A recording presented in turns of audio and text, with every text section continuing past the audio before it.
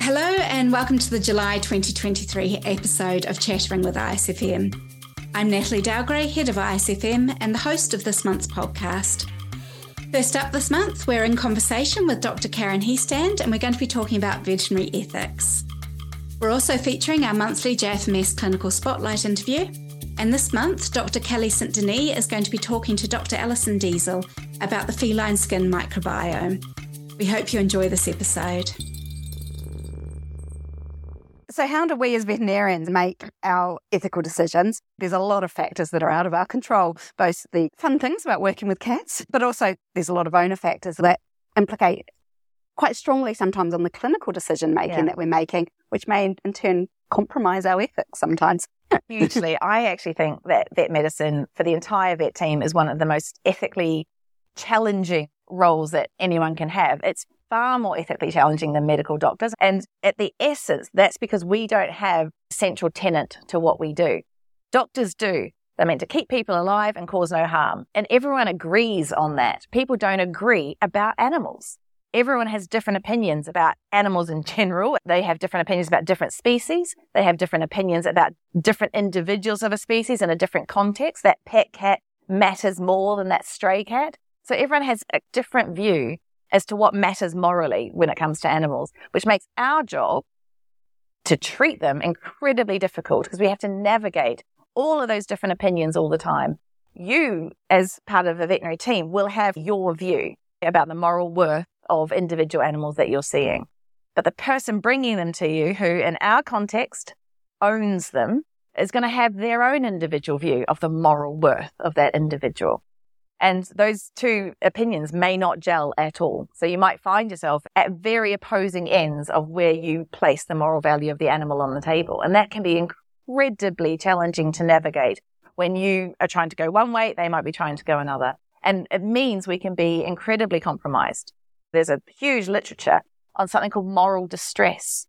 And moral distress is when you know what you should do, according to your morals, you can't do it because you're not the decision maker. And so human nurses experience this hugely, and there's been a really good bunch of research done looking at mental health impacts of that. Now, I would argue that pretty much everyone in a veterinary team is in that situation. Nurses even more so because you're not necessarily the decision maker and you're often doing things that you may not agree with. But vets are too. Because of property law, because of ownership, we don't always get to make decisions. Owners are the legal ones who can make a decision and we can't legally overrule them. And if you take that a step further, this is getting quite intense, but we can be the instruments of harm or what we consider to be harms. And when our guiding principle or our ethics is telling us we're here to help an animal and there we are, what we might consider hurting it, that can be incredibly destructive to us. The concept of ethics rounds in vet practices can actually help vets in practice, especially with this moral distress. Hindsight's a wonderful thing, yeah? And being able to sit down in a structured way to talk through not the clinical aspects of the case, because we can all go on about that forever. It's the ethical aspects of the case. It's how it made us feel, okay, and what we thought about it. And being able to openly talk about that with colleagues is hugely important. We all have these cases. We need to be able to talk about these with colleagues. But within practice, I think it could be hugely beneficial to discuss these cases after the fact. And I know that you found this in shelter care when we went too far with a case. Everyone gets attached and you just end up doing too much. Those are really good cases to discuss, to sit around and talk about after the fact and learn from them. So you can make those decisions, as you talked about beforehand, before you go down that road. Yeah, it's a lot easier to have those decision-making tools in place before there's an animal in front of you. Yeah. If you want to hear more from Karen, ISFM veterinary members can access her lectures in our virtual congress from 2022 and also 2023 in the event section of our portal.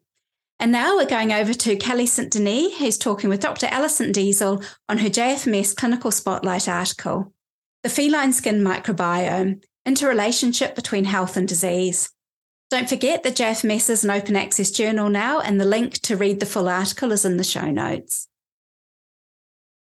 There's nothing out there on allergies in cats. That's exactly why I want to do something like that. And are you finding, just out of curiosity, if you're starting to see more cats coming to secondary referral practice than you used to? Yeah, for sure. definitely does seem that owners are bringing their cats in as well, recognizing the fact that there is skin disease in cats. And so it's nice to actually see this species starting to come into the clinics a bit more too. One of the biggest frustrations, right, in feline dermatology is that everything really looks the same. And you sit there and it's, am I dealing with fleas or am I dealing with something other than fleas? Is it allergy? Is it non-allergy? Working with that is just a lot of fun. So. Yeah, that's really good. I'm starting to see more skin cases in my practice too. So it's been interesting learning about all of this stuff. I think back when I was in vet college and reading the article, traditionally our understanding of the microorganisms that live on the feline skin have been related to culture, live organisms that can successfully be cultured. The article discussed this more advanced techniques, so the next generation sequencing. So I wondered if you could tell us a little bit more about that and what the benefits are compared to what we've used in the past. So the benefits of the next generation sequencing is that it really does give a hugely clear picture about what actually is living on our skin.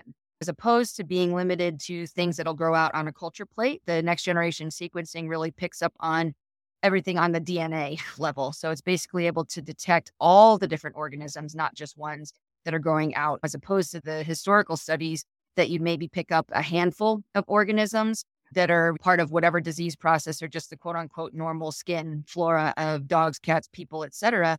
The next generation sequencing really takes it a huge step further where it's identifying at times hundreds and thousands of organisms from between bacteria, fungal organisms, viruses that are all part of the normal cutaneous microbiome. So we're just learning a lot more and finding the massive diversity of these organisms that really live on the skin. Yeah, it's almost mind-boggling. And then on top of that, in the article, you talk about the microbiome, but also the metabolome. That's another aspect of it because it's not just about the microbiome, is that you're trying to look at other things. Yes, exactly. Right now, the next generation sequencing really focuses primarily on what are the organisms that are there. These newer studies coming out are even looking at it from the standpoint of, okay, what are the organisms? But then also, what are they producing? What are their metabolites? What are the proteins that are there as well? Because it's not just about the bugs. It's about what are they doing and how are they interacting with the cutaneous environment? And I think the impact on grooming in the species might be at least a big reason for why we're seeing some of those differences, especially if we're talking about states of health and disease. If we're seeing a shift in the microbiome, how does that relate to the grooming practices of the cats? Are we seeing it because they're, as an example, an itchy cat? And so we're seeing a lot more grooming where they're now translating the normal microbiome into something else. Are we seeing more oral cavity flora coming in that's taking over the cutaneous aspect of things? And or vice versa, is the cutaneous microbiome now infiltrating the oral cavity and the GI tract? I think we're going to see a lot of interrelated conditions here. And already in human medicine, they talk about the impact of the gut microbiome on the health of the skin. I think especially if you're talking about a species where grooming is part of their just normal behavior, the changes and the impacts that we might see as part of that and in different states of health and disease is, I think, going to be really interesting. Reflecting off the GI stuff that we know, what is your sense about how antibiotics are going to be possibly negatively impacting the skin microbiome? And how do practitioners balance that with, well, I think the cat might have a bacterial pyoderma, which is more difficult to diagnose in a cat than a dog. I think that's one of those things where it's weighing the risk versus the benefit. And if the benefit is that you're treating an active infection, I think we're going to have to take that into the cat needs antibiotics at this time, but now downstream to your point of how long does it take to get back? And not only the microbiome standpoint, but the metabolome part of things. That's something that in talking with the folks that are doing the GI research, that can be impacted for an extended period of time. I think this is an area that warrants a lot of consideration. This is an area that, especially from the ability to use, I guess, more biological agents as opposed to just straight up antibiotics, as an example. So things that might not necessarily fully negative impact overall, but might help to take out the more problematic pathogenic organisms that we're looking at. Can we do better at targeting our therapeutics from either a topical standpoint or going into the whole realm of prebiotic, probiotic standpoint? And is that something that we can tap into as far as being able to build a bit more balance? Yeah. Thank you for listening. If you're an ISFM member, please don't forget you can access the full version of the podcast and all the other ISFM member benefits, including Congress recordings, monthly webinars, and our clinical club as well as the discussion forum and much, much more at portal.icatcare.org. Virtual access for members to our 2023 Dublin Congress has also just gone live, so don't forget to start catching up on that. If you're looking for more CPD in August, we also have our quarterly Cat Friendly Clinic webinar that's going to be going live on the 15th. Please do join ISFM's own Laura Watson, and she's going to be talking about a cat-friendly home, helping the caregiver get it right. Keep an eye out on ISFM social media for more details about how to join. We'll be back again next month. If you don't want to miss out, please make sure you've signed up to Chattering with ISFM on your preferred podcast platform.